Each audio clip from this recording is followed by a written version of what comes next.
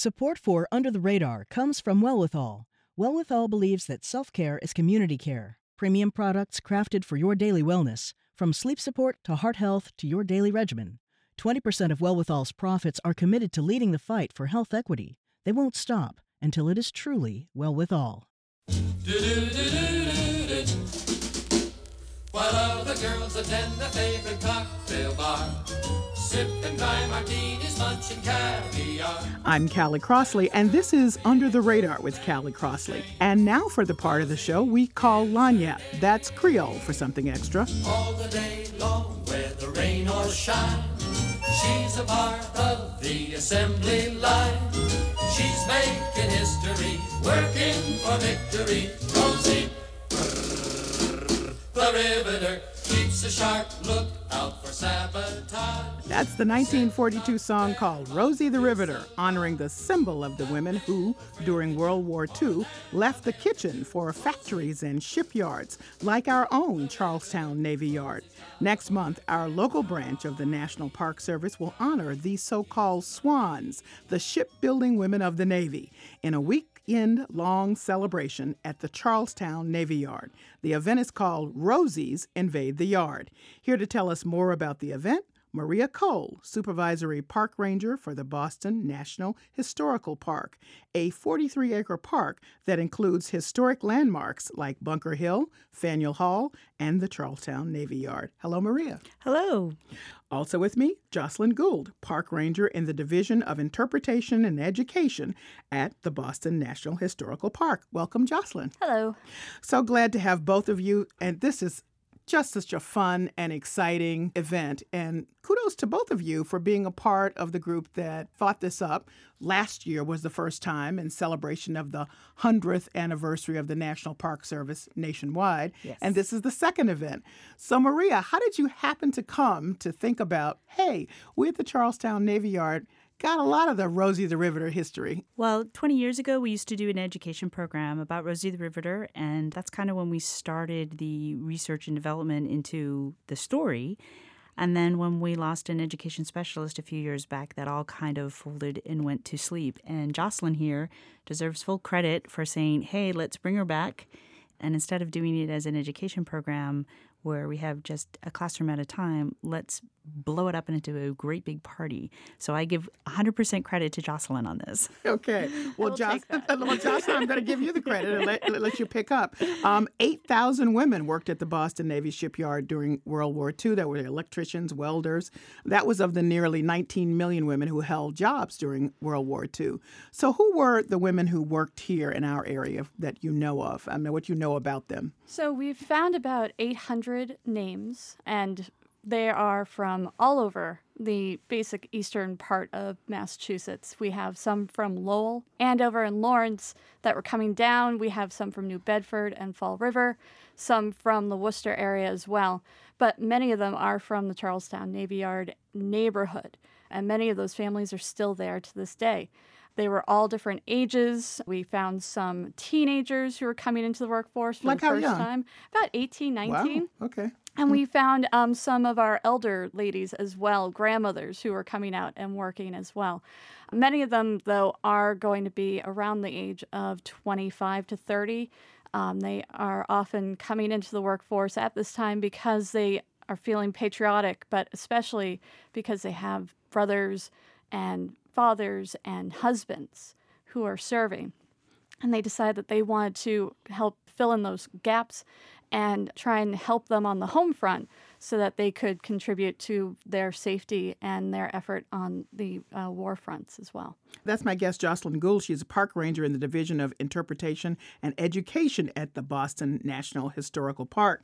One of the things I learned in preparation for this conversation is that you don't tend to think of Rosie the Riveter, even though it's so obvious, as a propaganda campaign to get those women in. So let's listen to some of the newsreels that were out and about during that time to really encourage women, call out really for them to join the workforce in order to win the war.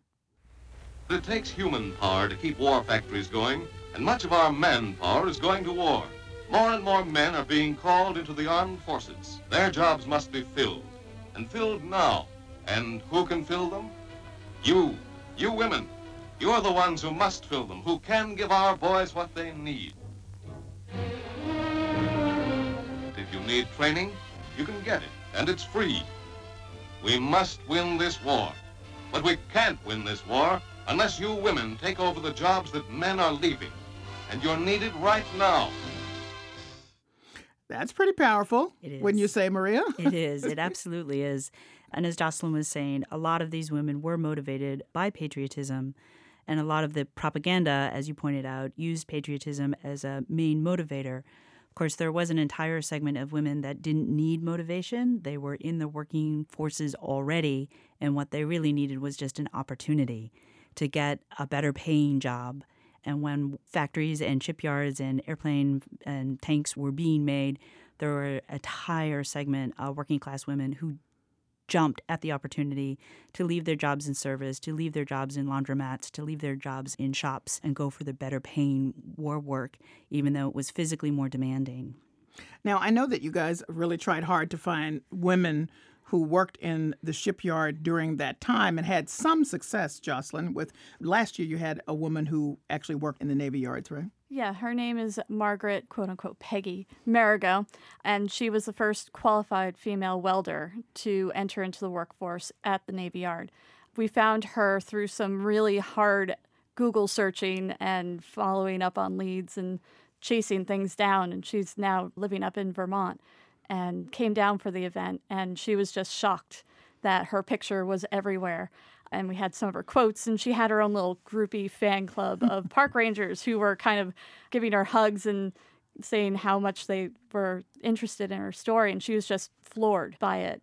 But she's a really, really awesome woman. And she enjoyed the work?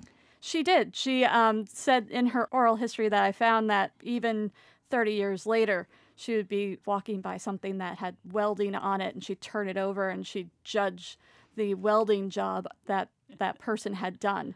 Because she always wanted her work to be A+, she said. She never wanted any soldier or sailor or anybody get hurt because she didn't do her job properly. How old was she when she came last year? She's 95, and she made the very long trek down, but it was a really cool event to have her at. Well, we got some voices of real women like her from a documentary that was made in 1980 called The Life and Times of Rosie the Riveter. So here's Gladys Belcher of Richmond, California, describing her job and how much she liked it. I have worked from the double bottoms clear up to the crow's nest. There's only about 3 feet you have to set down in there to work in the double bottoms, and you can't work in there very long because it gets pretty well filled up with smoke. And then you have to get out. Welded on the deck, the big slabs of iron that lay on the deck. Welded those together. Welding on the deck is really fun. I enjoyed every bit of it.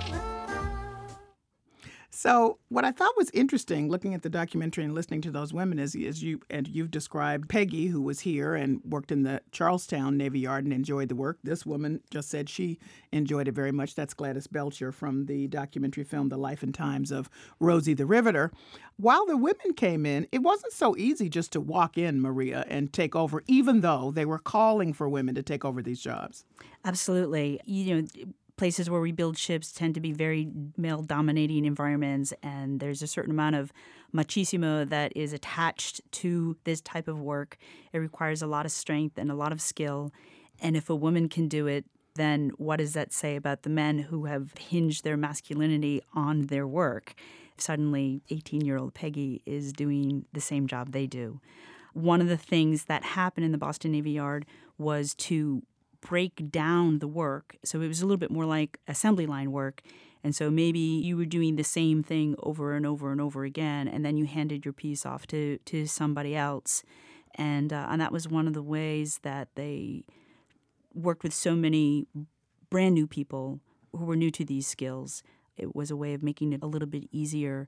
And then that in itself ended up causing some issues with a lot of the skilled workers who had gone through the entire apprenticeship, journeyman procedure, and now this woman who's only got 3 months training is doing the same job I am. So there was definitely some tension It does sound like a lot of the older men who were called back to work, so the first workers to actually go into the Navy Yard once we started the war, were older men who had lost their jobs and they were called back in. And they actually seemed to be a little bit more welcoming to these young women and kind of took them under their wings and, here, let me show you how to do this. And there was definitely some tension. You know, Peggy's got a story of hearing some guys behind her looking at her work and inspecting her work, and she's kind of listening in.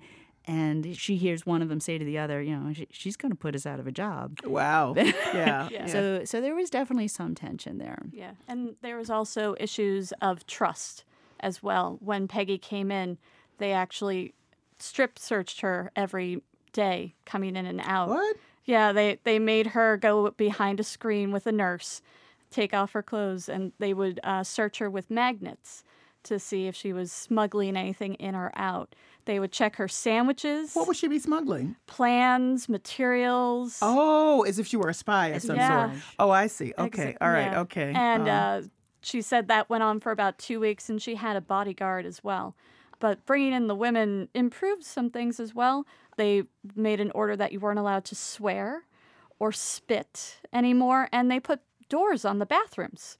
Well, yeah. Hey, that would be nice. What was the percentage, if you were able to know, of women versus men working at the Charlestown Navy Yard? So there were 50,000 approximately workers at the height of World War II.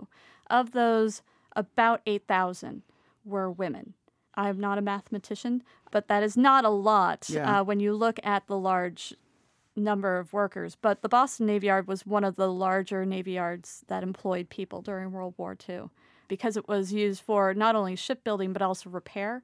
Mm-hmm. And since it was on a good latitude with England, you have a lot of ships coming over to get services done while they were doing the transatlantic convoys.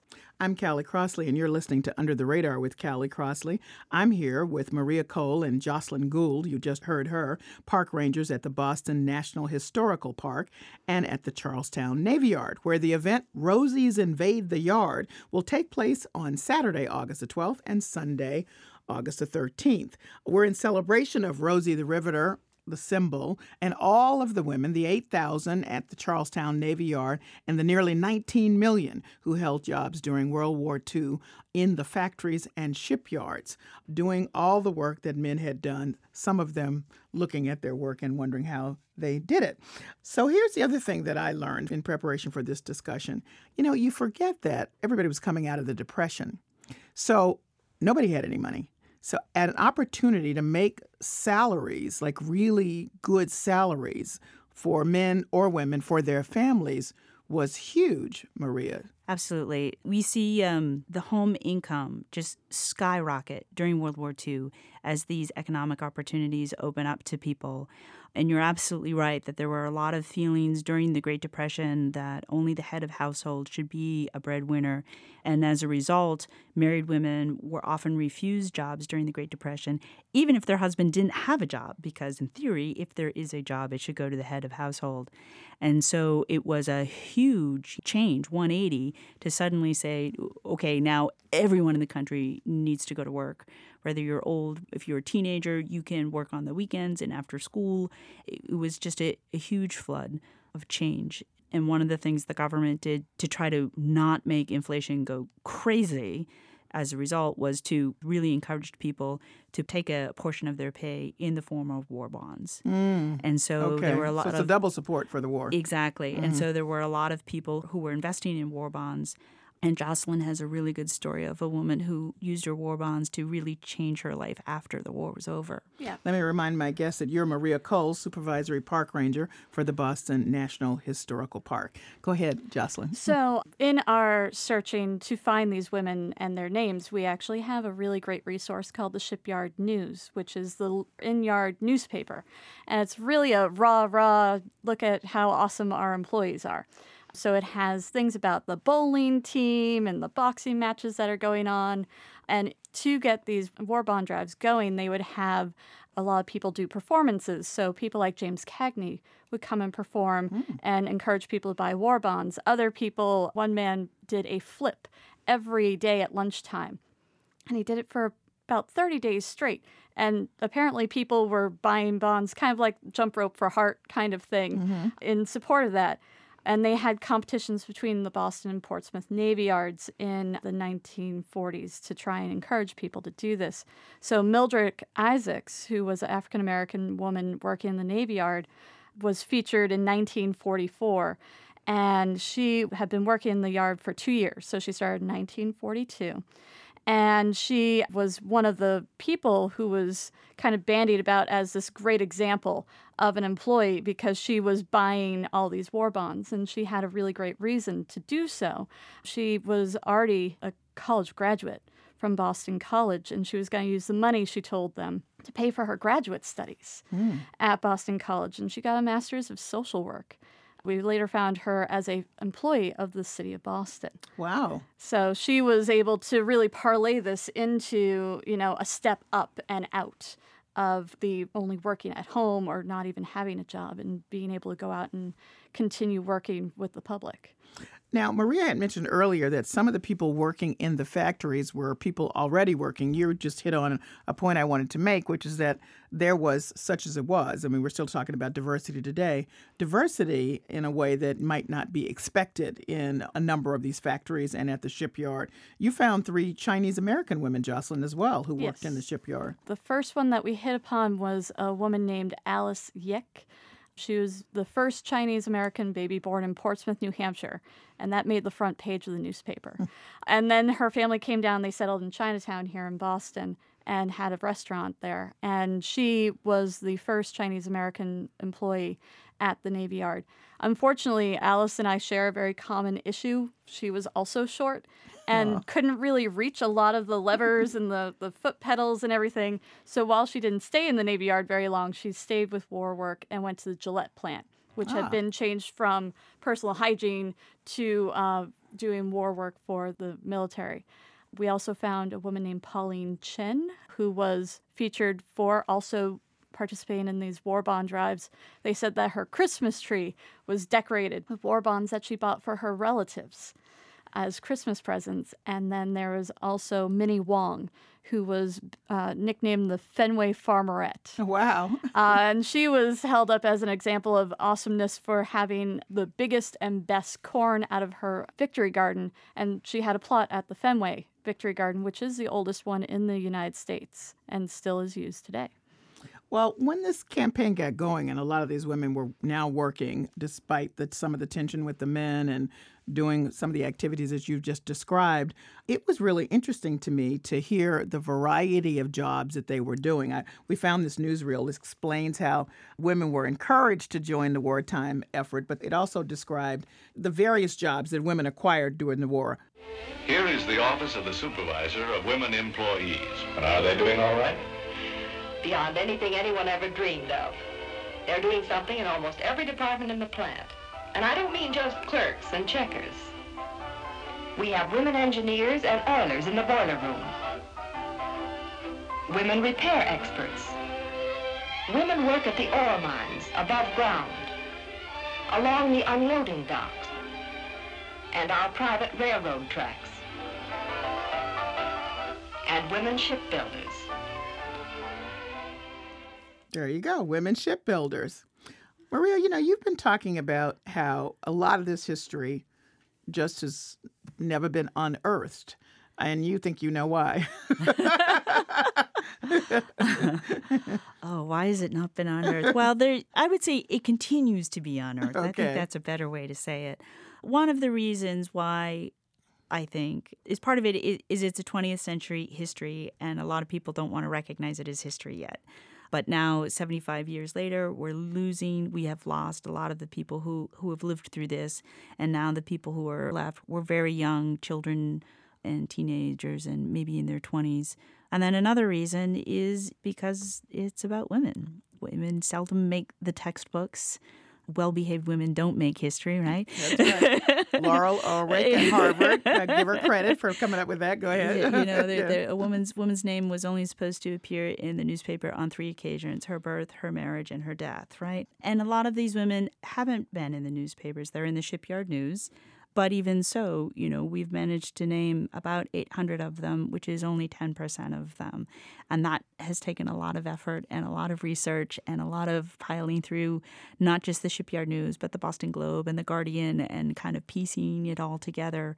And Jocelyn and Polly have done a really fantastic job doing that sort of thing. I bet you a lot of maybe some of the families that you contacted, they didn't even know that their relatives had been a part of this World War II effort. Absolutely. And a lot of people don't talk about their World War II experiences. So just recently, one of my brand new seasonal rangers went out for a tour of our ship, USS Cass and Young. And it was just as a training tour, and she went out with one of our more experienced rangers, and she comes back in and she goes, I have to call my grandpa. And it's like, yes, you do need to call your grandpa. And so even within our own families, we don't necessarily, know the stories.